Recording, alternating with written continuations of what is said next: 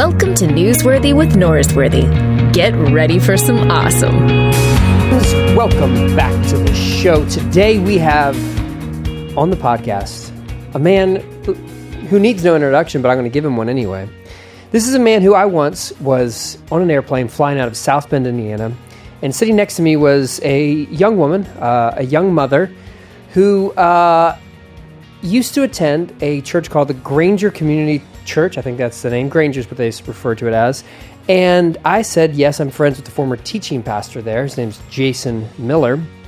And she said, and I quote, "Oh, he knows his shh." Except she completed the expletive, which I'm not going to because of my high character. So, Jay, is that something that you try to instill in your parishioners at Granger, that your identity was known as the person who knows his poo-poo? Well, it's funny because I feel like there's a fine line between knowing your crap and knowing crap. Yes. I'm not sure if she meant that I know my crap or if I just don't. Like, that phrase can work a few different ways. Especially in this context. I could definitely see that. But knowing the intent behind that, based on the context both before and after, she meant that as a compliment, as a way of saying that you are well prepared and a thoughtful human being. Kind. Yeah. That's really kind. Yeah, I've never said that about you, but it's nice that she did. So, anyway, there you go. Thanks for that. That was one of the nicer introductions you've given me. Well, okay. I got a question for you as we begin. There was a tweet on the Twitter that I saw that involved some of our alumni of the Jason Palooza podcast, including Jonathan Merritt, Andy Downs, myself. You were excluded. Here's the tweet. This is from a woman named Misa. I don't know where she's from. I can't find that. But she says, "Oh, my kiddos discussing some of the podcast I listen to on repeat. Jonathan Merritt is the Wordsmith Dude." Okay, so that's his moniker, the Wordsmith Dude. Andy Downs is the Let's Be Friends chick, and I quote. And, again, this is a full quote, "And my fave, Luke Norsworthy, is the Chuck Norris pastor." So, the Chuck Norris pastor? Yeah. What does that even mean? I don't know. I think it just means from Texas. Like Chuck. Subject of many bad jokes? I think it's a term of endearment about both my spirituality and my ability to defend and take care of my family in times of crisis. Possibly that. So my question would be, if Jonathan is the Wordsmith Dude, Annie is the Let's Be Friends chick, I have the Chuck Norris moniker. I guess you would be the guy who knows his crap? Is that yeah, who I'll you go would with be? that. I'll take that. Okay. Somebody needs to, so it might as well be me. Okay. I'll take that. Yeah, I'm happy to. Okay, that's good. Thanks for that. Well, all right. Congrats. You look good. You got a bit of is that like a 3-day beard you're working on there? Yeah, it is. I mean, for a normal man, it would be about a 5 o'clock shadow, but for you, I just think that's like a 3-day beard. Yeah, I mean, I think, it is what it is. I'm just kind of letting it grow out a little bit. I'll shave it soon, though, don't worry. As long as you don't try that COVID mustache thing again, because that was really hard to look at. Why? I feel like I was onto something. No, there was a period there where like 5 of my friends were all doing COVID mustaches at the same time. And one of them was like at my house for dinner. It was Carp. And I couldn't, Luke knows my friend Carp. I couldn't look him in the face. I could not actually look at him. This is friend of the show, Amanda Carpenter's husband. That's right. Who goes by the moniker Carp. So you couldn't look at him. I couldn't look at him. I actually had it all shaved, ready to go with the mustache. The rest of my face was all cleaned up. And I was walking out the door for church one morning. I was like, okay, I got this. It's like a couple weeks of mustache. You were going to go preach with the mustache? I was going to. Like, I had a picture. I was ready to go. And then I just, I don't know. I think I was like the Israelites. I became afraid. I was like Peter. And I took my eyes off Jesus and I began to look at the wind of the waves. And so in a moment of weakness, I cut it off. It kind of sounds like you repented, which is a really good thing to do before you preach. You say repent, I say moral failure, whichever one. I felt like it was a failure to cut it off. But I feel like my family and my daughters were all happy with that decision for some reason. I bet they were. And your friends who have to look at you on FaceTime. What's any other like COVID, like, I feel like the mustache thing was a COVID thing for some people. We're on month 27 of COVID. Anything lately that is part of your life that hasn't been before COVID? Do you have an answer to that question already for yourself? Not off the top of my head, no. Yeah, no, I don't know if there's really anything that's substantially different other than just like a general depression that's just there. A melancholy. That's just there. Yeah. No, I don't know. In some ways, like our girls are back in cheerleading, and so they're starting to get back in their normal routines. Our kids are going to be out of school for 3 weeks, and then after that, I think they're going to have the option to go back in or stay online. And so we're starting to feel like a little bit of normalcy, but nothing. Anything big change for you?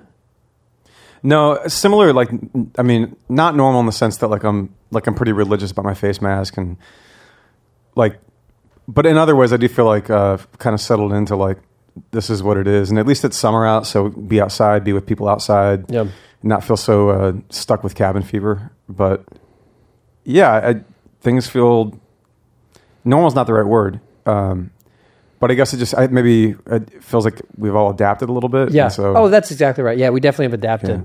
Now, you're not talking about there were some instrumental changes in your life that have appeared in where you live. I guess you don't want to talk about. There's a piano and a cello. There's a piano and a cello. Yeah. Well, the piano's awkward because I live in a townhome, so I got a piano and I don't play it because I'm trying to be a good neighbor, and so.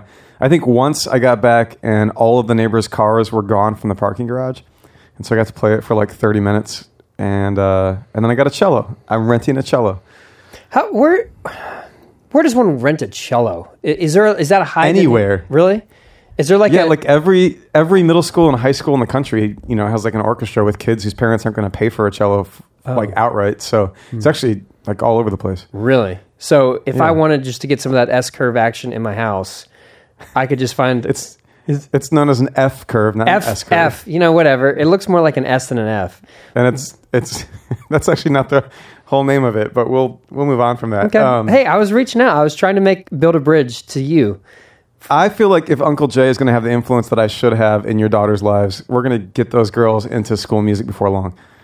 Yeah, that's something. That is definitely something that would be brought on by you. And has that ever been a conversation? Like, have any of the girls wanted to play an instrument? I think I told them if they don't clean the room, they're going to have to play the tuba. I think that... Is that what you mean? Like, isn't that how old Steve... And you probably picked the tuba because, I don't know, it's like good for core strength or something? It is really good for core strength. The thing about core strength, a lot of people think is it's about sit-ups. It's really not. It's about anti-rotational and the ability to maintain a tight core even with a load on your shoulders or, dare I say, in the front rack position, which is what I would say a tuba is. You and I have had a bizarre number of conversations about anti-rotational core strength lately. It's really important. I think it's overlooked. People love the sit-ups, they love the crunches, but they're missing the real thing core strength is about. Anyway, that's what we're here for. Newsworthy with Norsworthy. Fitness I was going to say, that's pretty newsworthy. Yeah. Do you think we should talk about church or keep talking about fitness? I think if we talk about fitness for much longer, I'm going to stop being a very useful conversation partner. Mm-hmm. So I think we should pivot to an area where I have more experience. Speaking of useful, do you know, we're in the 20 plus weeks, I think it's 21, 22 weeks since we've had like a normal Sunday morning worship service that what normal was back then. Do you know the last time the Westover Hills Church of Christ had a normal worship service? Do you know who was preaching that day? Was that you and me? Yeah. You showed. Was that the last one before things shut down? Yes. Oh, yeah. Wow. So how do you feel about that, knowing that you were directly connected to the last service that we've had at Westover that felt somewhat normal?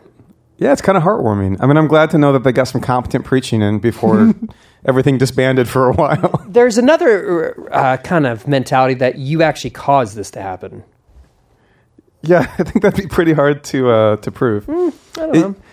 It's funny because I feel like being with you is one of the last things that happened to me before I had to give up meeting with my church. So maybe you caused this to happen. Nah, that's not right. That's not right at all. So it has been weeks and weeks, and SBCC has something really like unique going on, that you are actually having some worship gatherings in a now empty baseball stadium because minor league baseball is basically done for the year. And so it is the Cubs affiliate that's in South Bend. Is it like the double A team? Single A. Single A, okay. Yep. How many how many minor league teams are there? Do you know?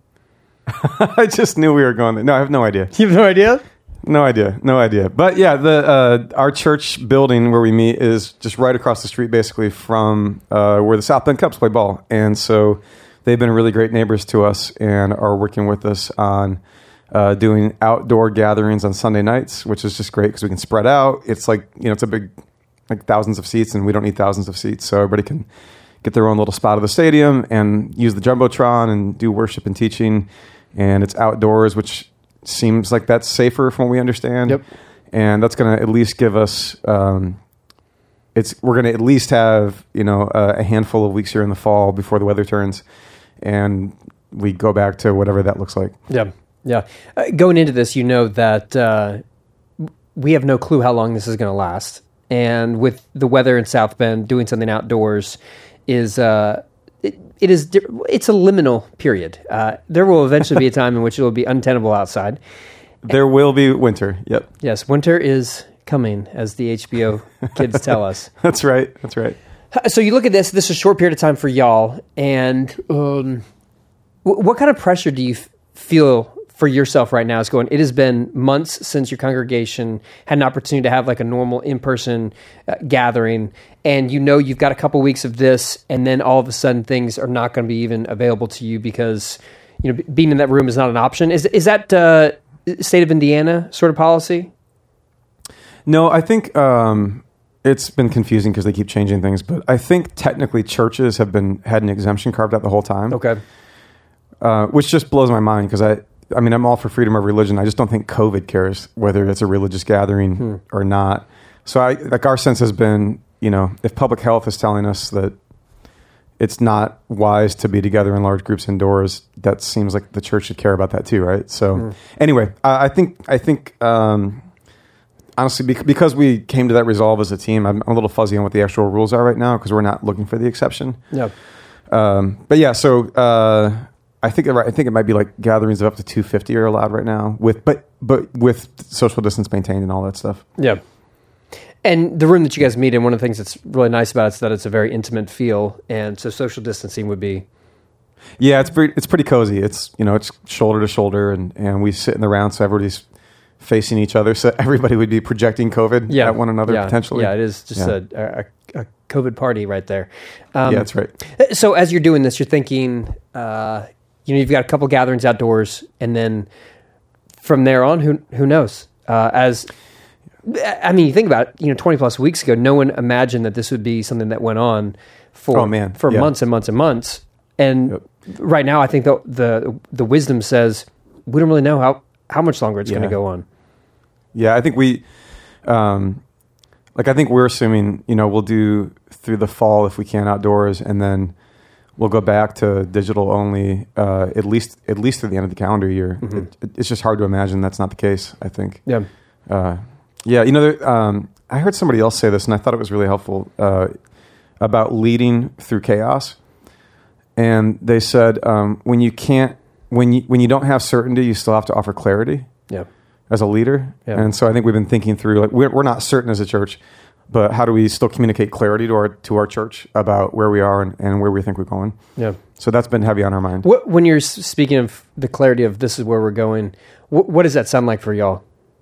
Some of that is like one piece was like early on, we just said, hey, just so you know, as things are like opening back up in Indiana, like in the last 6 weeks or whatever, we just tried to communicate like, we do not have a date on the calendar when we think we will be back in our regular space. So even that is like more clarity than leaving people wondering what the changing situation means. Yeah. And now I think it's us telling people that whenever we're done at the Cubs Stadium, just telling them like I said, like we don't think we'll be back in Studebaker 112 before January 1st. Mm-hmm. So at least just set that in your mind, like embrace it, get used to it.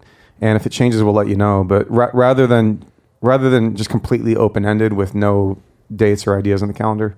Just as much communication as you can. And I think that's something that we've tried to do is, we're going to give you updates, even if the updates is we don't know what's next. Yeah. So I feel like there's a tension in this time of we want to be creative, we want to do something, we want to, offer something that can be an encouragement and a blessing to the church as a leader. And so you have this desire, like, let's do something creative, let's put something out there. And then there's also the other side of, but how much like just busy work are we doing? How much are we just like doing something so that we can have a sense of we're accomplishing something, even if it's not actually being as productive as we think we are? Yeah, I felt so much sympathy for, it's like in South Bend, at least, we don't, like when COVID hit, like we don't have a video team, we don't film our services or anything, so we didn't really have any of those tools in-house. And so we didn't really have anything out of the gate besides our podcast. And we've been trying to build out things that are helpful, but I watched a lot of communities and felt a lot of sympathy because it seemed like there was this expectation that you would just like come out guns blazing with, all this incredible content, and that like COVID wasn't going to get you down and the church was going to be strong. And I don't know about you, but like I know I talk to pastor friends every week right now, and they are just exhausted. Yeah. And I know that's not different than other lines of work. I know a lot of lines of work are exhausting. Parenting is exhausting right now. Yeah. But I just think it's a really heavy burden if you feel like you have to just sort of crank out incredible things in the middle of all this going on, Yeah. There has to be a way that we create space for people to be able to say, hey, I'm really exhausted. I am discouraged. I am down. I'm overwhelmed, to create space for that. And there is some sort of encouragement that comes from saying, okay, we're going to get through this, and we've got this, and, the positivity and reminder of, okay, there is some reason for hope or whatever. But I feel like there's also a need for us to be able to make space and to be vulnerable and say, hey, this is pretty overwhelming. And, there's a meme that our friend Fade Haygood put out a while ago where he said, all those people who say something like, hey, if you weren't there for me during COVID, then you're not there for me ever. If you're not there for me right now, they're not a real friend. And you got to go, well, some people aren't there for you because they're going through something too. They're going through something as well. And how do we foster the mentality of not only are you down, but other people are going through something as well? The old adage of, be kind to the people around you because everyone's fighting their own battle or fighting a battle. How do we create that with this sort of time where everyone's just so easy to like kind of snip at each other and, get upset because you're not saying the right thing or doing the right thing? Yeah. I don't know the answer, but I relate to that. We had one gathering already at Four Winds Field, and if it were a normal Sunday back in our regular space, we would often do an open floor where we would put a prompt or a question out and have people respond. We couldn't do that in the stadium very well, but we still wanted to it's just a part of our ethos to hear from the church. Yeah. And so Ryan, my teammate, came up with a great idea. We just gave everybody like a big kind of poster card, and then we asked a bunch of questions. And people kind of raised their card when the answer was yes for them. And so it was everything from raise your card if you or someone has actually been infected by COVID. Raise your card if you or somebody you know or love is in danger of losing something permanently during COVID, whether it's a job loss or you're losing your home, or like losing a loved one, or anyway. So we went through this litany of questions, and man, I got very choked up just immediately, seeing a group of people and remembering that all these like headlines in the news represent really real lives and experiences. Yep. And it's not just unemployment numbers nationally. It's your neighbor's unemployed. It's members of my church. And that really softened me because I think I can feel kind of brittle, and my defenses are up a little bit right now. Yeah. And then I saw that, and it really softened me. Yeah. Do you think there are ways that we can honor without trivializing and not give into the temptation to like trivialize the individual experience? Oh man. I assume that's kind of what you guys were doing to some extent. Yeah, I also think about like how many times in the last couple of months have we seen somebody who was like a public figure who was dismissing COVID until like they got it, or one of their loved ones got it, and all of a sudden their tone changes, and you just see how bad we are at having an emotional connection to like broad strokes and numbers, but how when it's like a person with a face and a name and a story, how that like changes everything, right? I think we could probably use more of that right now. Yeah, I think so too. From my experience, I've had, my in-laws have all had it. My wife's, grandma and grandpa, and there's just a lot of people in her family that all had it at the same time. And Lindsay, probably 2 months into this, tested positive for the antibodies, so we kind of assumed that she had it, or she was exposed to it while working at the hospital, and didn't have any symptoms to it. And so it seems like that's kind of like the normal experience for the overwhelming majority of people, and yet there's still the stories we hear, like obviously the Herman Cain story is pretty front and center of someone who was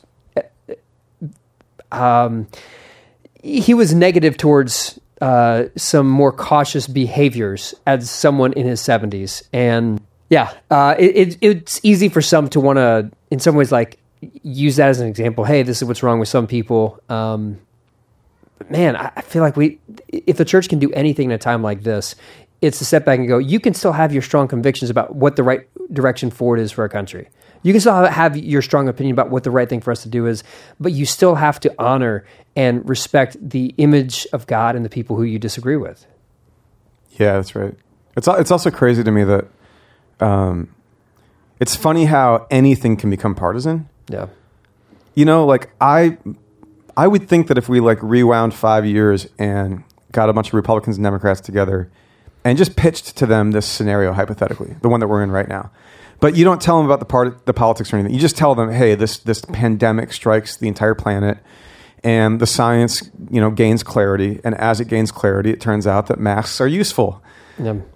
And then you just ask them, like, is that partisan? And I feel like that group would be like, no. But like, it just seems like anything now is fodder for a partisan cage match. Yeah.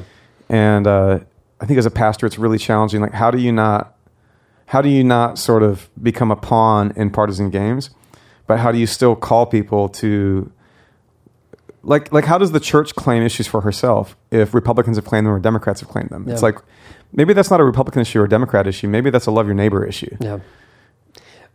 Like when the policy that we created, when we said, if you want to come back to having a socially distanced service, if you're going to be here, we want you to wear a mask. And we try to couch everything in the language of Christianity. It's to love your neighbor. It is, we're doing this as a way to, give people expectations about what to experience if they do want to attend, but also because this is a way to love our neighbors. And I think our job to some degree is to be very careful to let all of the political rhetoric get ironed out of what we say, and to some way strip some of that stuff away so that it doesn't become as polarized as everything else is in society right now.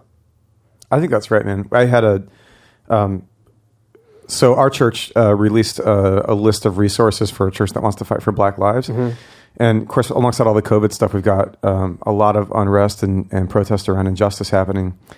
And so we as a church community, like on the reading list, it said, everyone an icon, which is our mantra as a church, and then Black Lives Matter. And a member of our community, a guy, he's a great guy. He cornered me at the gym.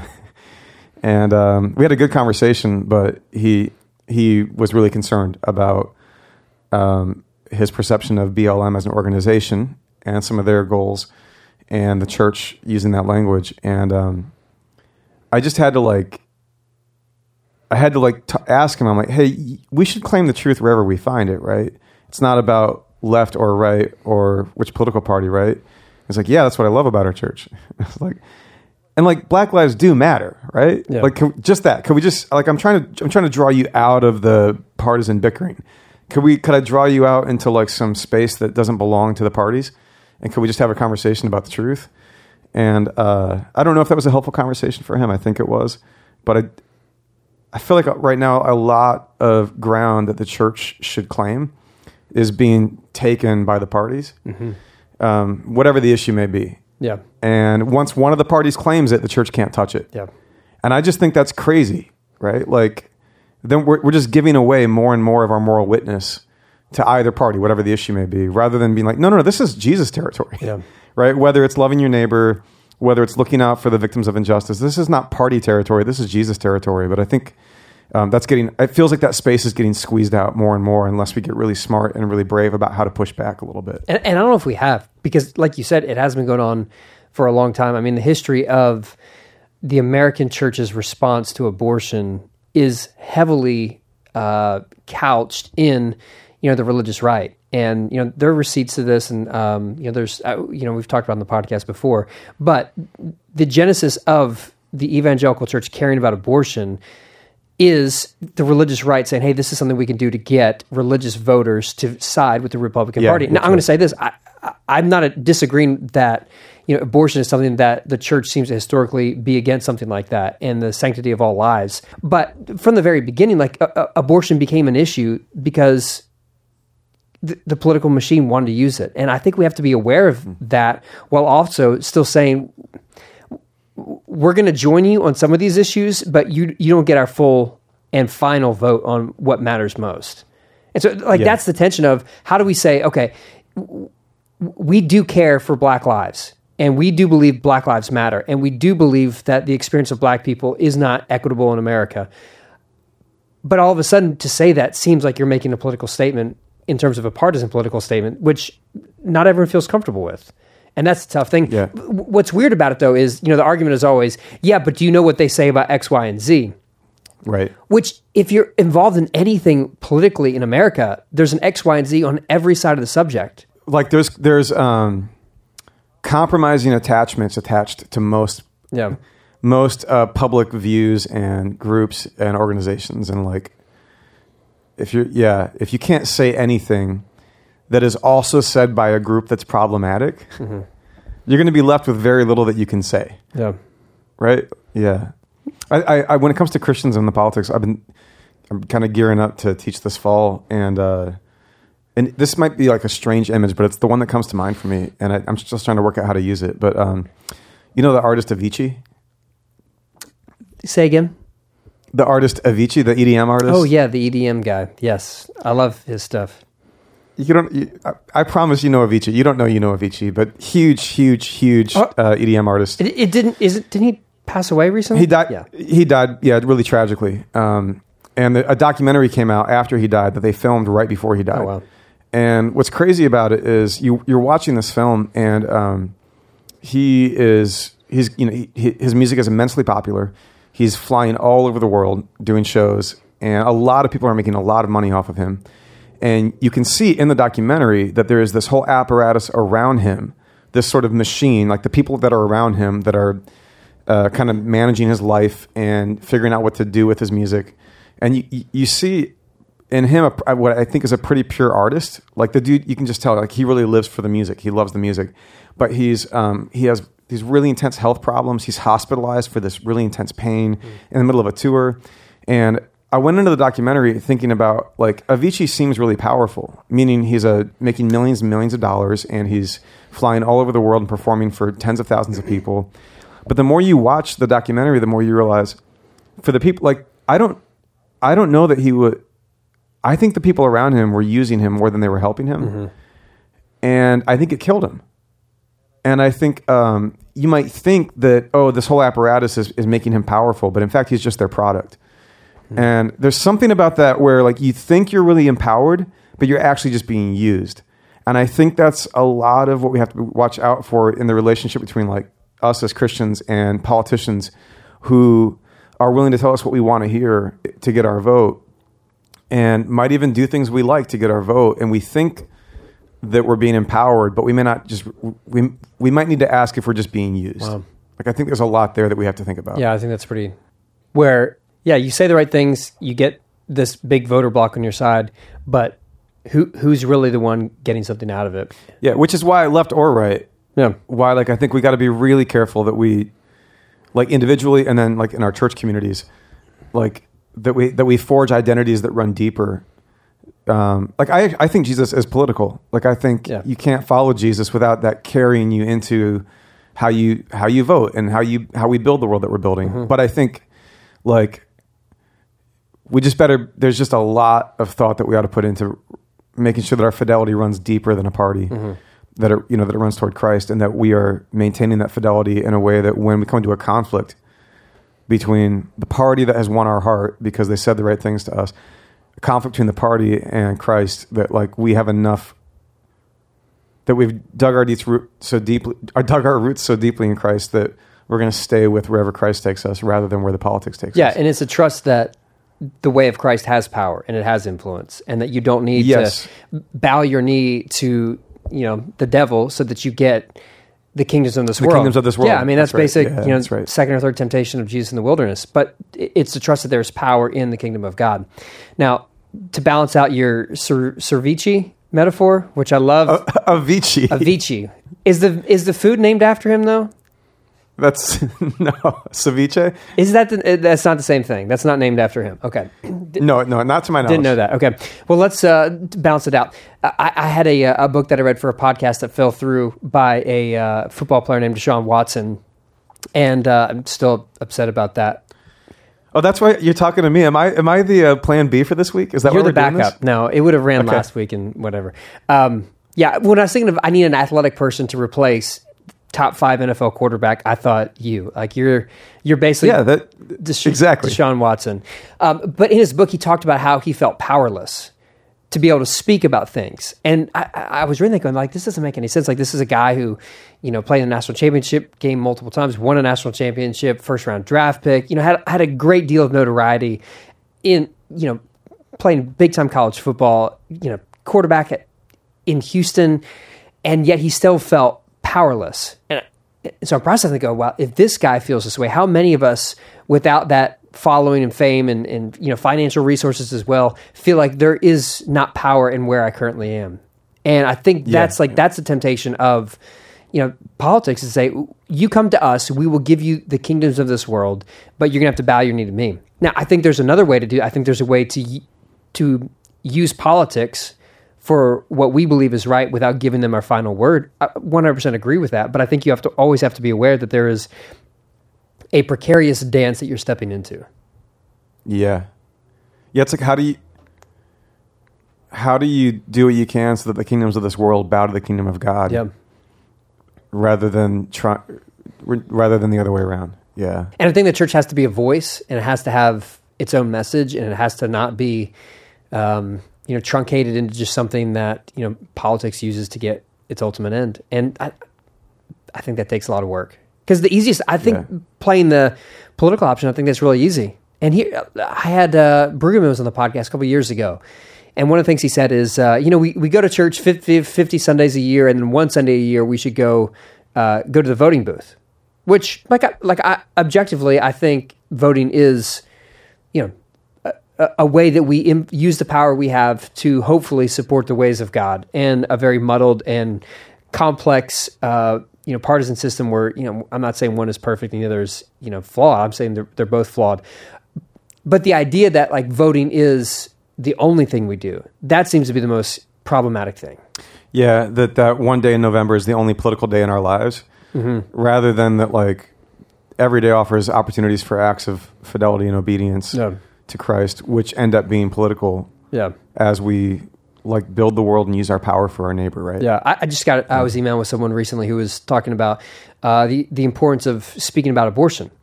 And his response is, we've got this place that we're thinking about using for Airbnb, we're going to rent it out, but then we decided because we want to support pregnant women, we want to create this as a free place for people to live so that they don't have an abortion.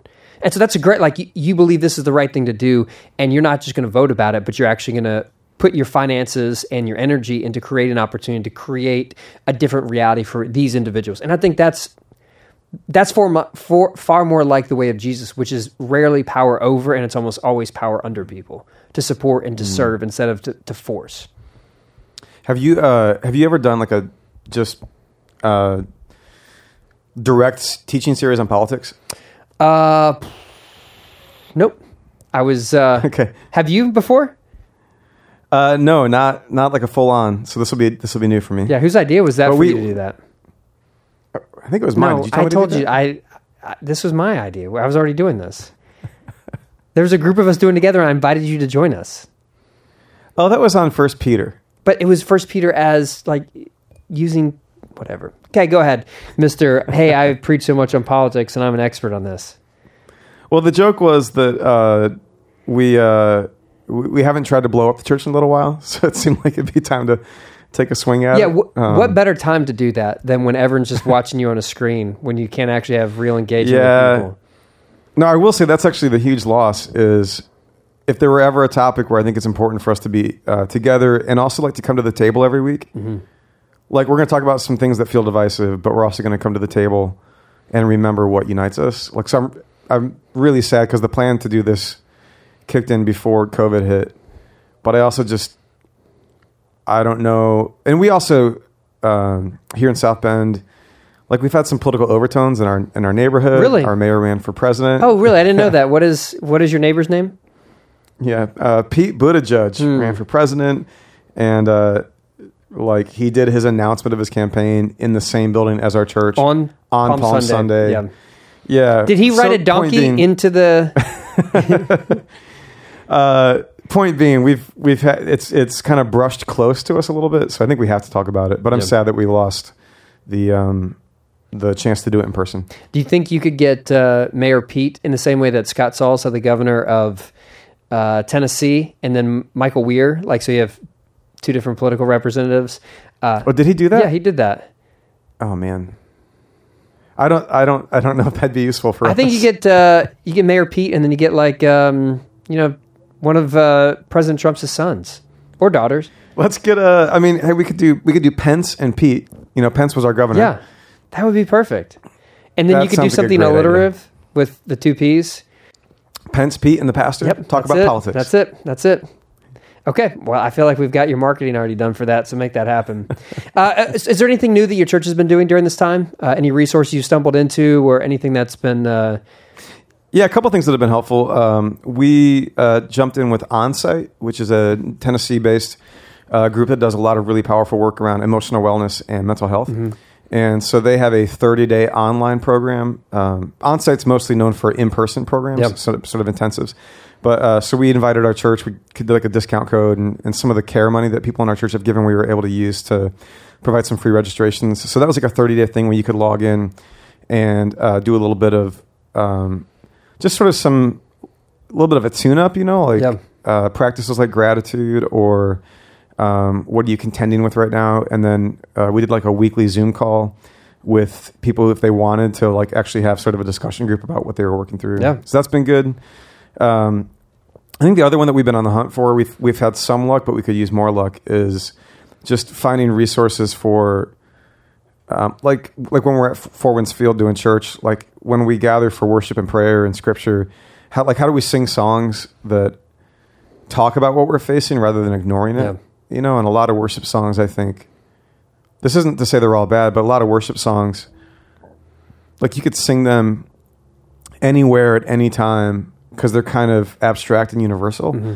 And I'm not saying that's all bad. There's a piece like in the transcendence of God that is universal, and it's not about the particularities, right? But then there's the other piece, which is the immanence, which is how do we sing about justice? How do we sing about pandemic? How do we sing about where we're at right now in America in a way that allows us to lament and to call on God?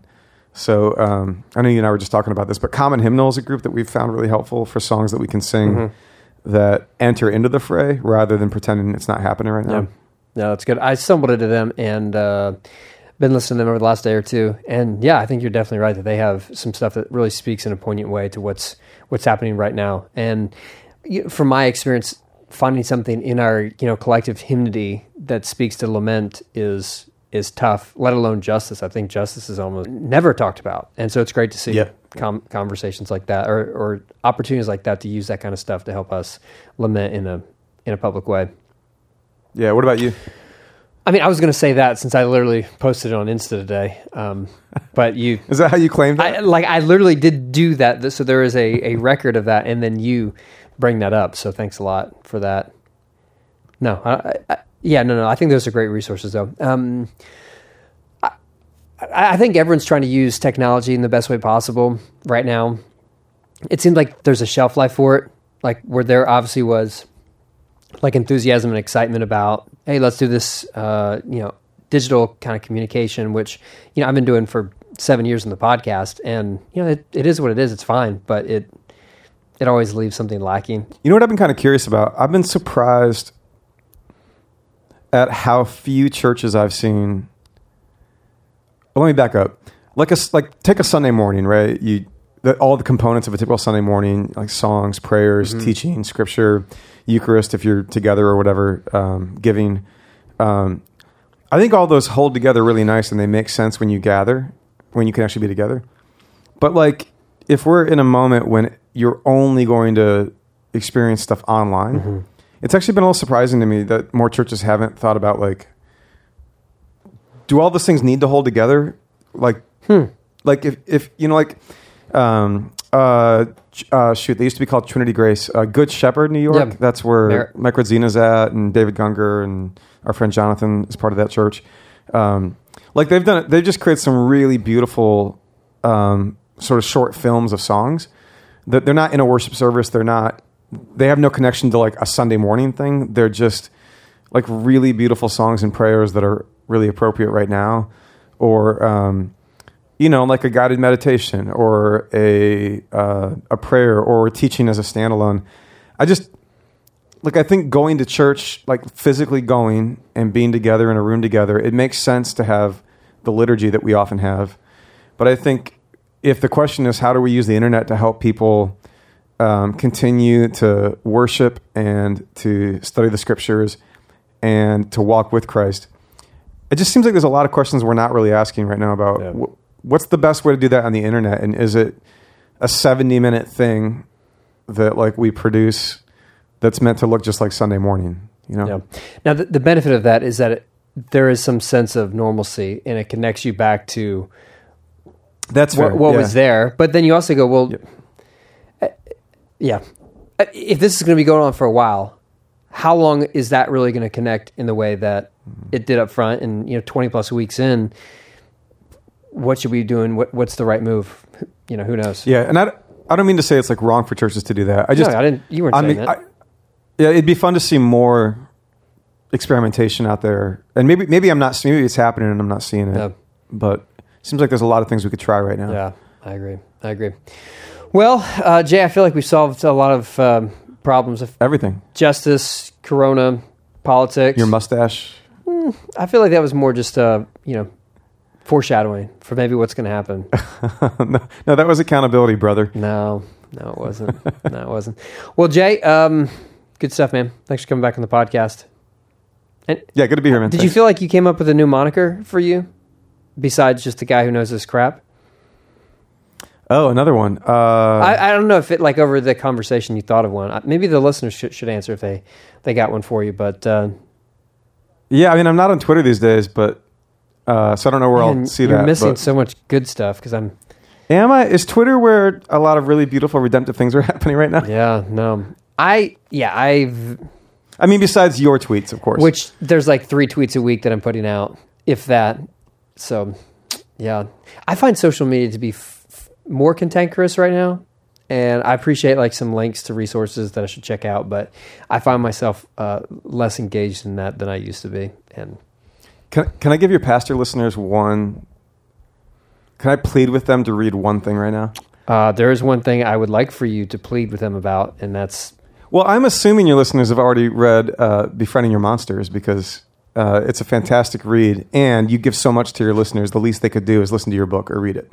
But that's not what I was going to say. I was talking about the Bible. But yeah, I mean, if you want to talk about Befriending Your Monsters, which is now available on Amazon and other fine retailers across this country and world for that matter, yeah, I mean, that's a great option too. If they want to, go read it, buy it, listen to it, leave a good review on Amazon. Yeah, that's great too if you wanted to do that. Yeah, once they've read it and left a good review on Amazon, then the next thing they should do after they read the Bible cover to cover is Ezra Klein's book, Why We're Polarized, is the most helpful thing I have read about trying to understand what's happening as a pastor who's trying to serve a community with people from different places in the political spectrum. It's like, if this is like exegete the context, I don't know a better read right now. Everybody should check it out. Truth be told, before I went on my family vacation to Florida, I asked you and That's right. the wordsmith and the Let's Be Friends in Real Life chick for book recommendations, and you recommended Ezra Klein. Annie recommended the Hunger Games prequel, and then Merritt recommended a book called, I think, Circe. It's Greek mythology, It's kind of like this narrative about, one character. So needless to say, I didn't read you or Annie's book. I went with the Greek mythology book. You read the one that Merritt recommended? I did, yeah, and it was fascinating. I don't know how I feel about that. Well, Ezra Klein didn't seem very fun, and this is... Wait, that was fun? It was, yeah. The one that Merritt recommended? Yeah, it was a fun story about how, this witch saved, I don't know, whatever. Anyway, it was fun. It was a good book. Man, I'm a little sad right now to find out that my recommendations. You're the one that asked for the recommendation. I know. I was fishing, and I figured each of you would give me a recommendation, and I would vote on which one of you is the smart. Which one of you had the most appealing book? But for a vacation read, I think there should. My friend Wade Hodges years ago gave me the recommendation that on a vacation read, it should be a book that doesn't have footnotes. Unless I wrote it, then it should be okay to read on vacation. But that's fair. Yeah, that was it. So Ezra Klein. Okay, I need to check it out. That's it. That's all I want to put out there. All right, good. All right, man. Good talk, Jay. Yeah, you too. You too? You too. Thanks for checking out Newsworthy with Good talk. Norsworthy. You were okay at talk. Make sure to subscribe to the podcast on iTunes. You are now adjourned.